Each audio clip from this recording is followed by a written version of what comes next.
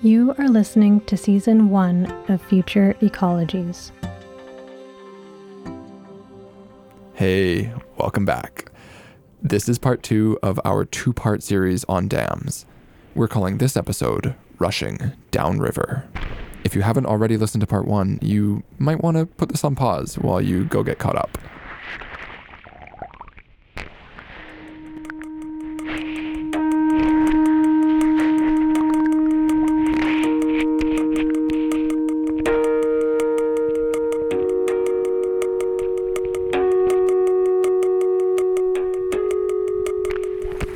But you guys should see this. I mean, So right here was the shore face prior to dam removal. Wow. Yeah, so prior to the dam removal, we would be in about 10 feet of water right here. And the beach ended right there. So would you former shoreline. This is something like 400 or 500 feet of sandbar sedimentation has come in right. last 6 years. Well, Have to do the metrics. The Yeah. riverbed raised by 3 meters and then pushed off 100 meters. So the actual river mouth is 100 meters north of where it was, and then deposited this delta of about 100 acres. Yeah, it's interesting. It's look at this little protected nook. Yeah. okay, perfect. Okay, what's the best place? Best to have the mics in the nook and then Oh people my facing. goodness, yes. Is that way better? This is a great spot. All right, here we go. So there are like a fistful of lessons that have come from the Elwha, and the two that I try to impart every time I talk to somebody about the project is these projects take a long time. They take a long time. They shouldn't. It's not rocket science. This isn't, but they do. So you can't give up. You just can't.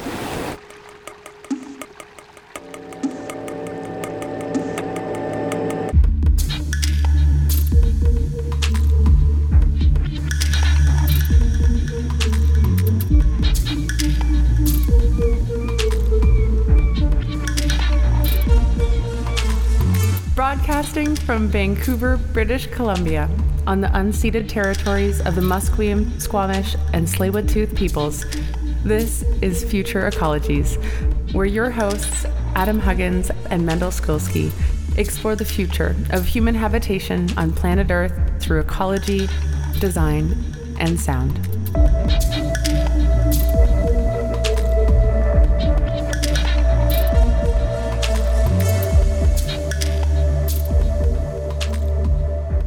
Before the break, you heard Adam and I getting introduced to the Pacific Northwest's newest beach. It's located at the mouth of the Elwha River, which is on the northern end of the Olympic Peninsula in Washington state. The Elwha scenario is actually quite different from the Klamath. This whole battle took place inside of a national park, plus the nearshore, with a very different set of stakeholders. It wasn't a case of farmers versus fishermen. In fact, in some ways, it may have been much simpler, but still, the dam removal wasn't settled practically until the walls came down. In this episode, we'll move from the uncertain future of the Klamath River to a watershed in the midst of recovery, examining what it took to reach dam removal and what happened afterwards.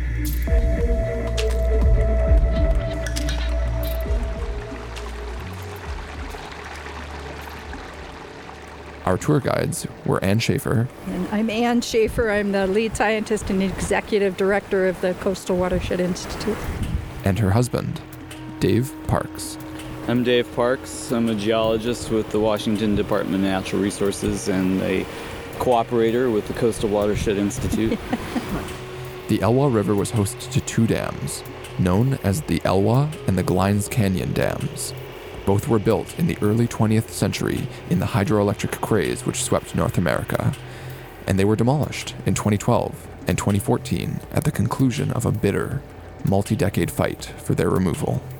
The Elwha Dam was constructed between 1910 and 1914, 6 years before the existence of the Federal Power Commission, so the Elwha Dam predated the requirement for an operating license.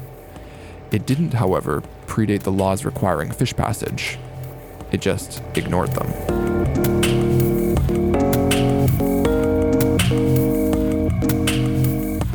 And construction was shoddy. The dam was built on gravel, not bedrock. The lower section blew out after heavy rain in 1912. In case you don't already know, the Elwha watershed is the homeland of the Lower Elwha Klallam tribe, a sovereign nation recognized by the U.S. federal government. The 1912 failure of the Elwha Dam is known to the Klallam as the day the fish were in the trees. Several homes were destroyed in the flood. And despite this, the dam was a financial success. The owners of the Elwha Dam courted investors to build a second dam, further upriver. The Glines Canyon Dam was built by 1927. While the Elwha Dam put the Klallam under personal peril, the Glines Canyon Dam delivered spiritual violence, flooding the valley where it was said the Creator pulled the Klallam from the earth.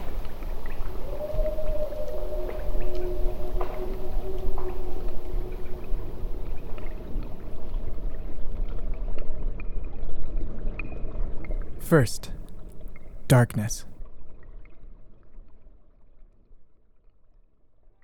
Then, slowly, orange. There is only orange, and the taste of salt, the taste of yearning. Your whole world is a sphere, jostled gently by the current. But your waters are still. Your body is not still. You wiggle and stretch, testing your limits, pining to be free. Beyond your sphere, your eyes resolve the movements of others. Your sisters, your brothers, thousands of siblings, quietly growing in the cold water, in the gravel bed, biding their time.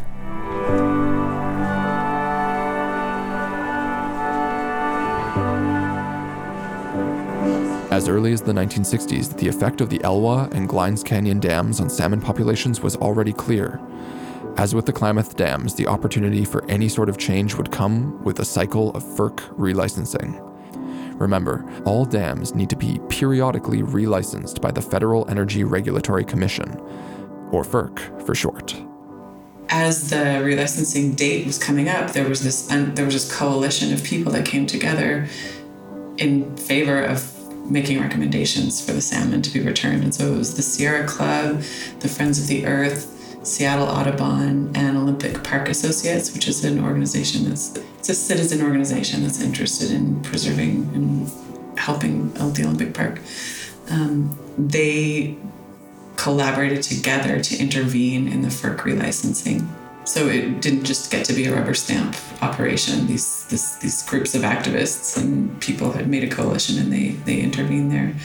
And so it sparked a big debate. And so it was through the 80s that as the relicensing process was happening, there was this big debate being built about whether or not the dams could be made reasonable for ecological health or if they should be taken out altogether. That's Ryan Hilperts. She's an instructor at the School of Environmental Studies at the University of Victoria and director of the Redfish School of Change. You may recall her voice from the top of part 1, speaking about restorying landscapes as a way to build our relationships with the places around us. But more on that later. In the lead up to the demolition of the Elwha dams, Ryan researched the relationship between community engagement and the long-term success of large-scale ecological restoration projects. Generations had passed since the dams had been built. Locals on the Olympic Peninsula had grown up with the reservoirs and had fond memories of swimming and fishing on these young lakes. The electricity the dams provided had supported the regional industry through the 20th century, forestry especially. I did get the sense that there's a bit of a cultural shift happening on the Olympic Peninsula, and people who had lived there for generations had the memories in their families of the park's annexation of a lot of private land. And, so aside from the whole Elwha project, the national park, wasn't always just a national park. People lived there, and as the national park's boundaries sort of expanded over the years, they bought a bunch of in-holdings in the park, and people have opinions about that, And so I think there's a bit of that, there's a thread of that was a part of what people felt in opposition. And then also, in the 90s, logging on the peninsula was a really important industry. And then through the 90s, there was this whole thing that happened with the spotted owl in the forest there. It's on the endangered species list, and it created the creation of the Northwest Forest Plan and really severely impacted the logging industry on the peninsula.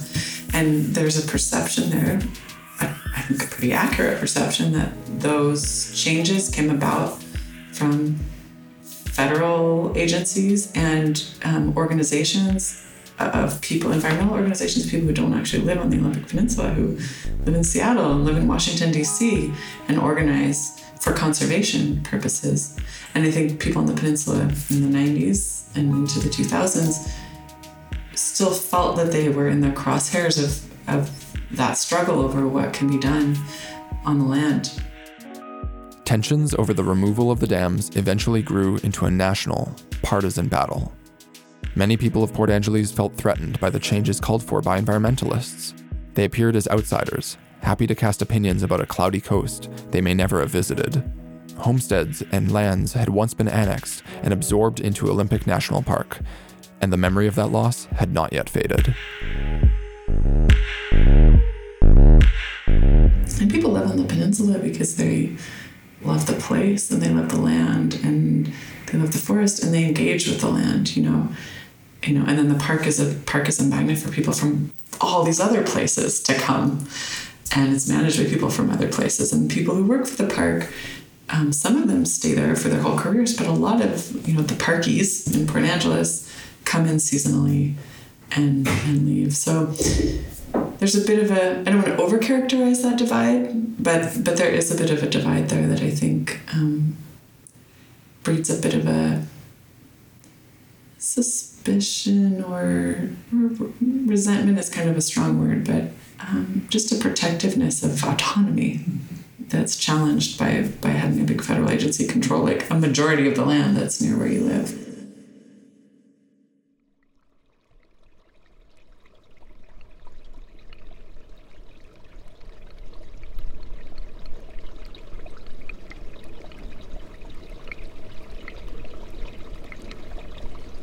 Weeks have passed.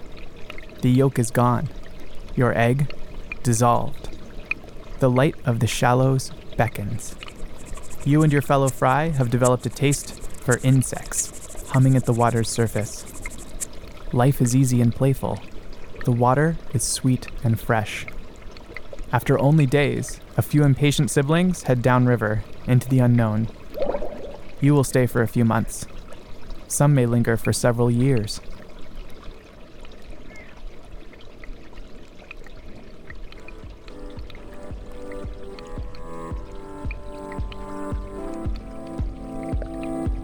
But after decades of debate, the National Park Service finally came out in favor of dam removal in the early 1990s. Some of the arguments that were really effectively made were that the cost of bringing it up to code essentially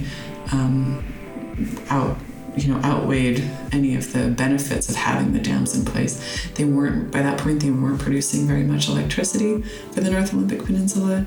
They had originally been built to help kind of prop up this timber industry, and they were supplying electricity to mills and things like that. And by this point in history, that power was coming from someplace else, and there wasn't as much need for them. So there were pragmatic reasons that it didn't make sense to upgrade the dams. Then, in 1992, President George H.W. Bush signed the Elwha River Ecosystem and Fisheries Restoration Act. With that came federal authorization to identify a path to full restoration of the river.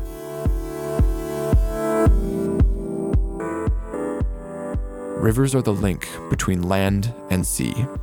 No ecosystem could ever be considered simple, but rivers present uniquely challenging restoration projects. Rivers pass sediment, wood, and nutrients downstream, dropping debris along their banks, home to staggering biodiversity. And some nutrients return to the land in the form of salmon and other anadromous fish migrating up the river to spawn and die.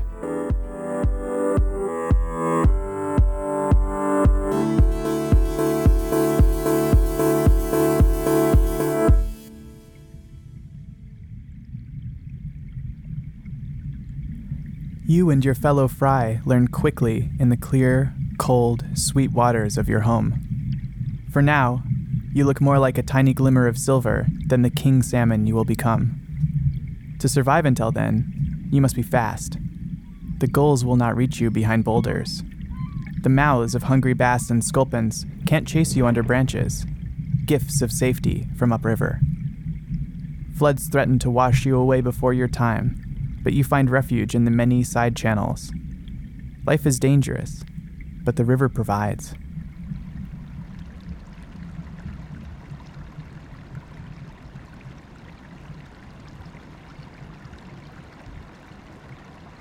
At the northern edge of the Olympic Peninsula, just across the Strait of Juan de Fuca from Vancouver Island, Port Angeles is 15 minutes from the Elwha River.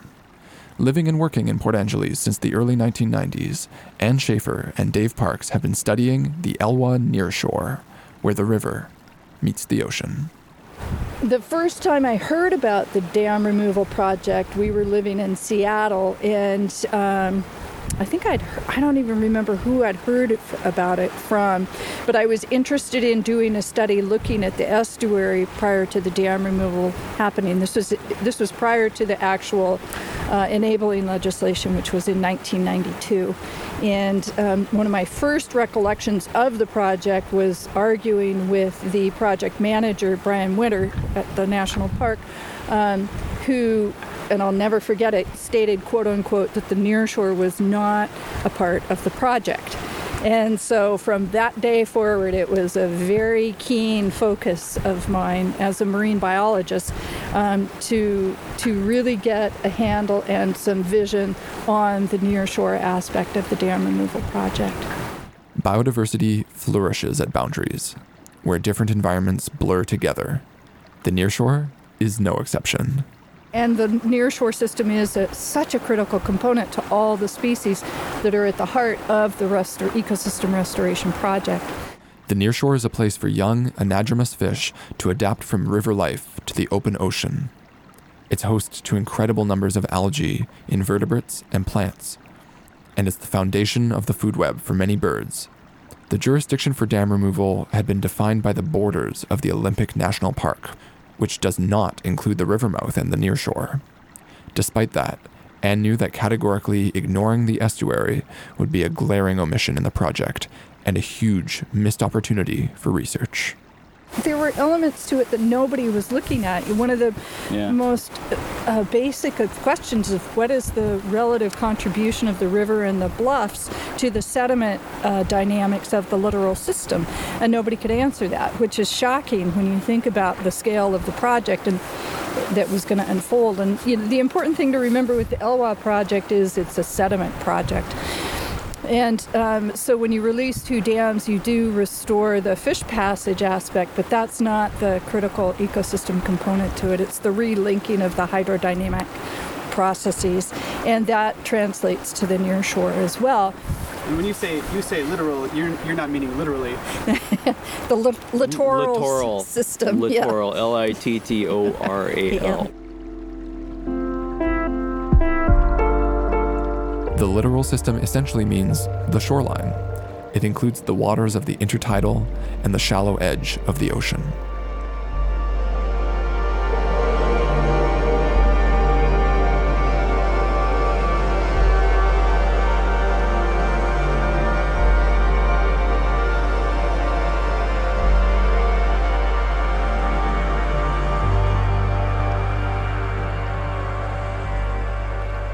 One night, restless, you feel a call for change.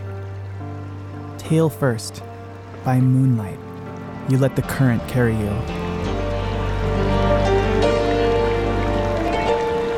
You wind downriver, past eddies, over riffles, rapids, and falls. You notice a new taste. No, an old taste. The first taste. Salt. You've reached the estuary, where sweet water meets the sea. You'll rest here a while, learn to eat crustaceans, and grow.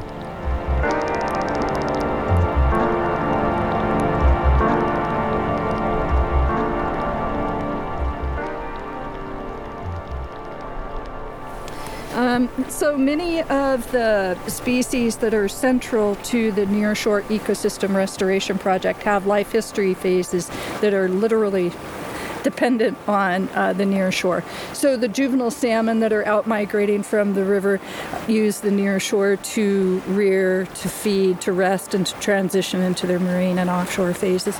There are smelt species that are anadromous that will migrate along the shoreline and then come up the river to spawn. There are lamprey species that are very critical to the ecosystem of the watershed. And then there are also smelt species that will use the shoreline for migration and spawning. They actually spawn on intertidal beaches, as do sand lance. And those are collectively called forage fish. And forage fish are the basis for, again, our coastal systems. Everything from, salmon to killer whales depend on them. So, and without the nearshore, we don't have those species. We just don't have them. The nearshore, the estuary, is built out of sediment. Erosion in the watershed which ends up at the river mouth as silt and sand. The amount of sediment at the nearshore is in equilibrium. It's replenished by the river and washed away by the tides. When a dam is built, this balance is lost. Sediment accumulates behind the dam, and the beautiful, complex nearshore ebbs away. It's a key component to the ecosystem. It's its own zone in the ecosystem, and without it, the rest of the watershed doesn't function. Of course, to understand the estuary and the pressures put upon it by the dam, it takes significant resources, time, personnel, and of course, funding. Ann and Dave made a personal commitment to study the nearshore, and the Clallam were doing the same. But as long as funding remained uncertain, no university would spare a grad student. There was no institutional support to study the Elwha nearshore. Enabling legislation was enacted in 1992. That legislation was actually the resolution of a lawsuit by the Lower Elwha Clallam tribe against the Olympic National Park for violating their treaty trust responsibility.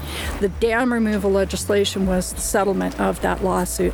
So that was enacted in 1992. And then it took 25 years of planning and political, shenanigans, and it was a long process. It took 13 appropriations, and for those of us that worked on the project over its entirety, we never knew if or when the project was actually going to happen.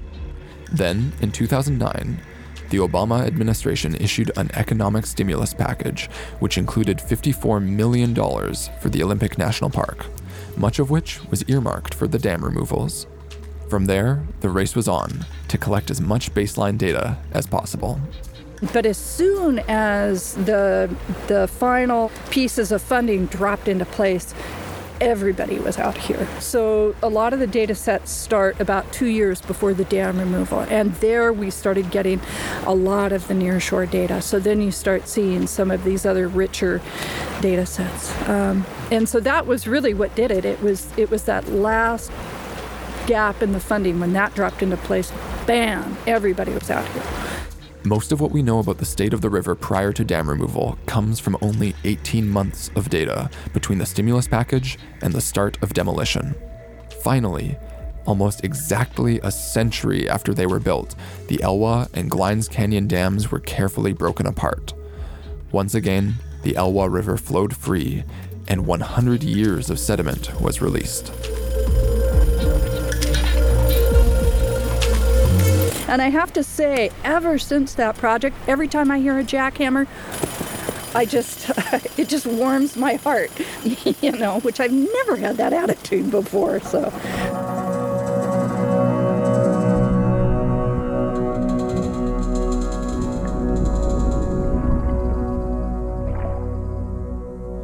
You make your rounds through the shallows and sandbanks, patterns that shift but always repeat. You notice some krill in the shallows, but they're not worth your while. A shimmer catches your eye, a school of smelt. You flank them, deftly, into a corner, and snatch one to make your meal. It dawns on you that you no longer fit as easily into the side channels, under the branches, or behind the boulders. It hardly matters. Predators rarely bother you these days. You've grown, and your power has grown with you. Your estuary, once so large and labyrinthine, has softened in its mystery. Your next move is upon you, and you venture out into the depths.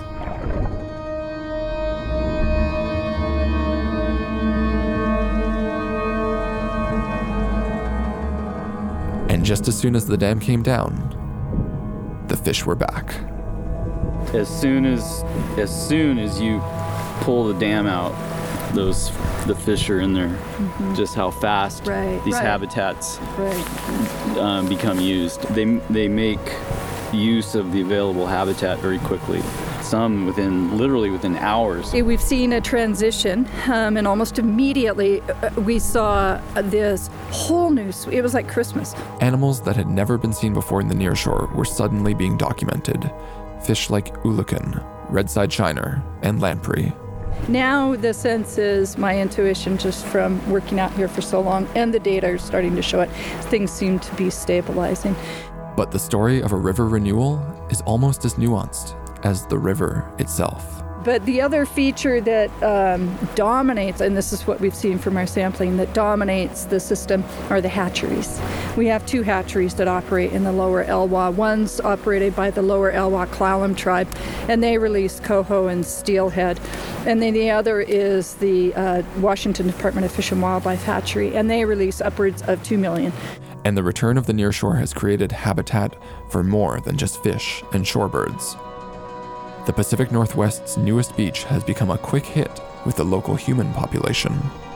As this delta evolves and grows, it's grown by just about 80 acres. It's become very popular for people, and it's basically become a dog park. And so now we're having this intersection between the evolving and restoring ecosystem and human. Canines. and people that own them. It's all too easy to think of ecosystem restoration as a time machine, a way to turn back the clock and undo the damage we've sown in our industrial age. But that's not how dynamic systems work. The conditions are different now, and change begets change. The thing that we really have to now, again, we're having to manage for is because this has become such a destination, now, like I say, immediately what's happening is people are challenging it again. So in ways that I don't think they would have otherwise, because there is such a nice beach here, and it does have the cachet, the Elwha cachet. So now we are seeing, extra development, extra, increase in real estate rates, The nearshore provides all sorts of ecosystem services, some of which have direct impacts to human capital. A healthy nearshore comes with flood protection and shore breaks, making coastal development that much more appealing.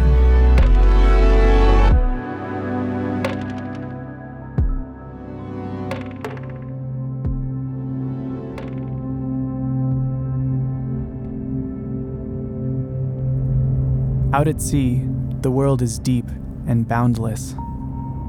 Your juvenile years are a distant memory. You've traveled, seen wonders, monsters, and sights beyond imagination. You rise towards the waves and feel a small tug inside of you, a magnet in your mind.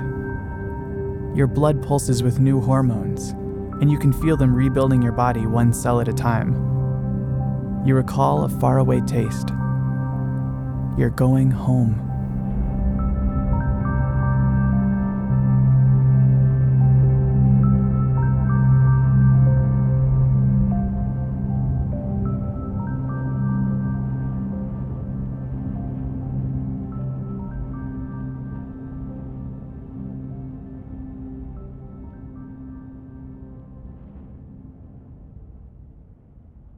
Inasmuch as ecosystem restoration is a human project, the measure of its success lives in the minds of people, especially those who call that land home. This kind of success is not based on data points and checklists and mandates. It's sustained by the stories we tell, our personal connection to our world. Ryan Hilpertz explains. As we build relationships with each other through story, we build relationship with place through story. And the places where people are building stories and building relationship with place, I think is sort of like the connective tissue of what the potential of focal restoration can be, you know, in that we build a web and a reciprocity with land and water when we know it in the way that it's a character in our stories and we're a character in its story.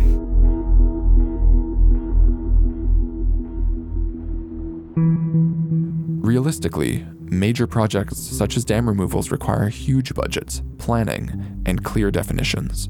These projects can only be taken on by government-scale entities. Their approach to restoration is necessarily bureaucratic and technological, and it seems like the only way to marshal the people and the resources required. That's not to say that people who work professionally in restoration don't have stories with place, you know. But if we conceive of restoration in a way that excludes people who aren't engaged with it professionally, then we lose this opportunity to build all that web of support for our place and for our communities too. So focal community engagement means talking about the land, making art about the land, and above all, getting as many people as possible to have experiences with the land. Partnerships with unlikely partners, I think, is important. So partnerships with elementary schools and environmental education programs and math classes and organizations for new immigrants, like refugee support agencies. I mean, thinking outside of the box of just your conservation groups to think about who cares for this place now and who will care for this place. Like, you know, finding ways to have all the different kinds of knowledge and all the different kinds of wisdom and all the different kinds of stories be a part of how decisions get made about restoration is probably what we should be aiming for, you know, because diversity is better. Yeah, and you can't really put that on a checklist for restoration.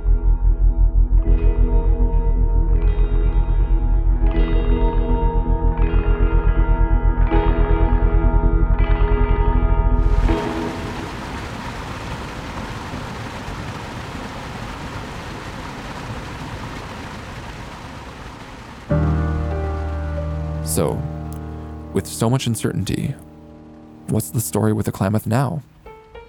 Well, the dams are still there, and salmon populations have reached historic lows in recent years. But even though the Klamath Basin Restoration Agreement fell apart after Congress blocked it, it looks like the dams might still come out. Ironically, though, some of the concessions and measures to protect farmers in irrigation districts that were a big part of that deal, they died with it in Congress.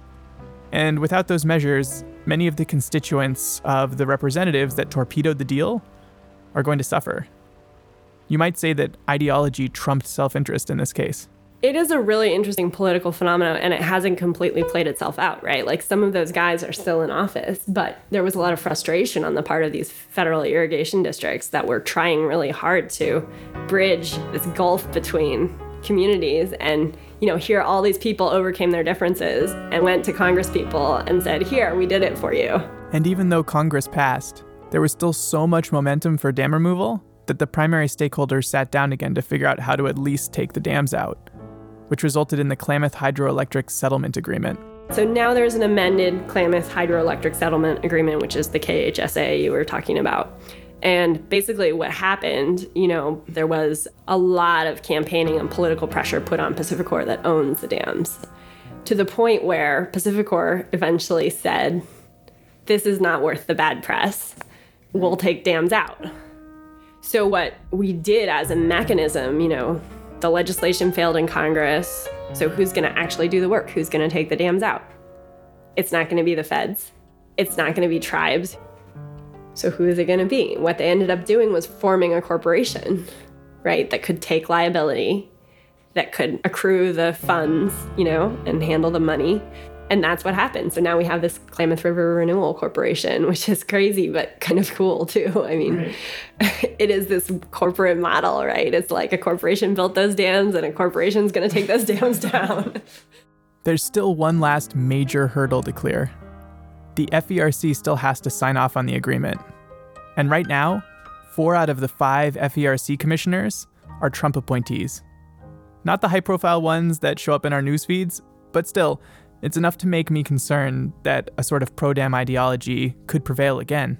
I think it is a worry, but what we've heard or had telegraphed even out of the Trump administration, interestingly, is that they won't block it.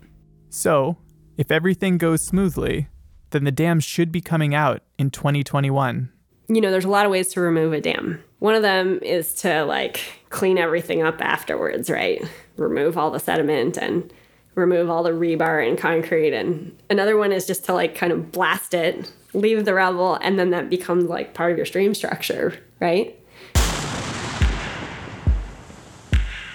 You know, we don't really understand how to restore a system. And a lot of times the best solution is the simplest solution. You know, when you put large woody debris in a stream, which we do deliberately to enhance fish habitat, you often don't fret too much about the placement of the log, which you used to do. You used to try to fix it in permanently with rebar and the stream is gonna blow it out in the high water anyway and put it where it wants to. And then it might blow it a mile or two downstream, and then you have these things, we call them catcher mitts, that catch other wood, which is good. You want that. But you might as well just let the stream decide, and it's probably a similar story with all the rubble from the dam, right? It's cheaper to do it that way. Is that what's going to happen? It looks very likely that's what's going to happen. Oh, so this is more the Rambo approach. Yeah. To dam removal. Yeah. The Elwha was so controlled, right? I watched videos of it. I loved watching the videos of the Elwha. It was so soothing. It can work. Look at that.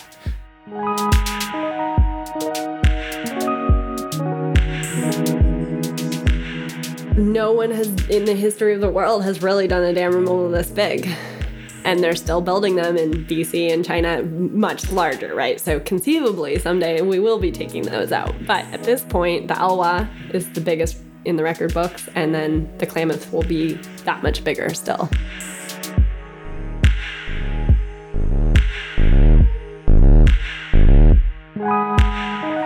And that's it for our 2-part series on dams. We'll be back in a couple of weeks. If you live near a river, dammed up or otherwise, please take some time to get to know it. And make some stories together. If you'd like to see the photo that Anne took of Adam and I in our Driftwood recording studio, check out our Instagram at Future Ecologies. Please tell everyone you know. Subscribe, rate, and review the show wherever podcasts can be found. It really helps us get the word out. In this episode, you heard Anne Schaefer, Dave Parks, Ryan Hilpertz, and Erica Terrence. This has been an independent production of Future Ecologies. Our first season is supported in part by the Vancouver Foundation. If you'd like to help us make the show, you can support us on Patreon. We have a whole series of mini episodes available to our supporters. To get access to these, head over to patreon.com/futureecologies. You can also follow us on Facebook, Instagram, and iNaturalist. The handle is always Future Ecologies. Special thanks to Jose Isordia, Kirsty Johnston Monroe Cameron, Nicole Yarus, Ilana Fenaryov, Skylar Lindberg, Vincent Van Haaf, and Andrzej Kozlowski. Music in this episode was produced by Radioactive Bishop, Kieran Fearing, and Sunfish Moonlight. You can find a full list of musical credits, show notes, and links on our website, futureecologies.net. Hey everyone, I have a few corrections to add to this episode. So while salmon fry may have to contend with hungry bass in other river systems, the Elwha is not actually one of them. And as well, the Washington Department of Fish and Wildlife releases specifically Chinook salmon into the Elwha River. Apologies for the omission. And finally, the most important takeaway from all this, in addition to healing our land, rivers, and oceans by removing dams whenever possible, the best thing we can do for our ecosystems is to stop building them in the first place. Thanks. See you soon.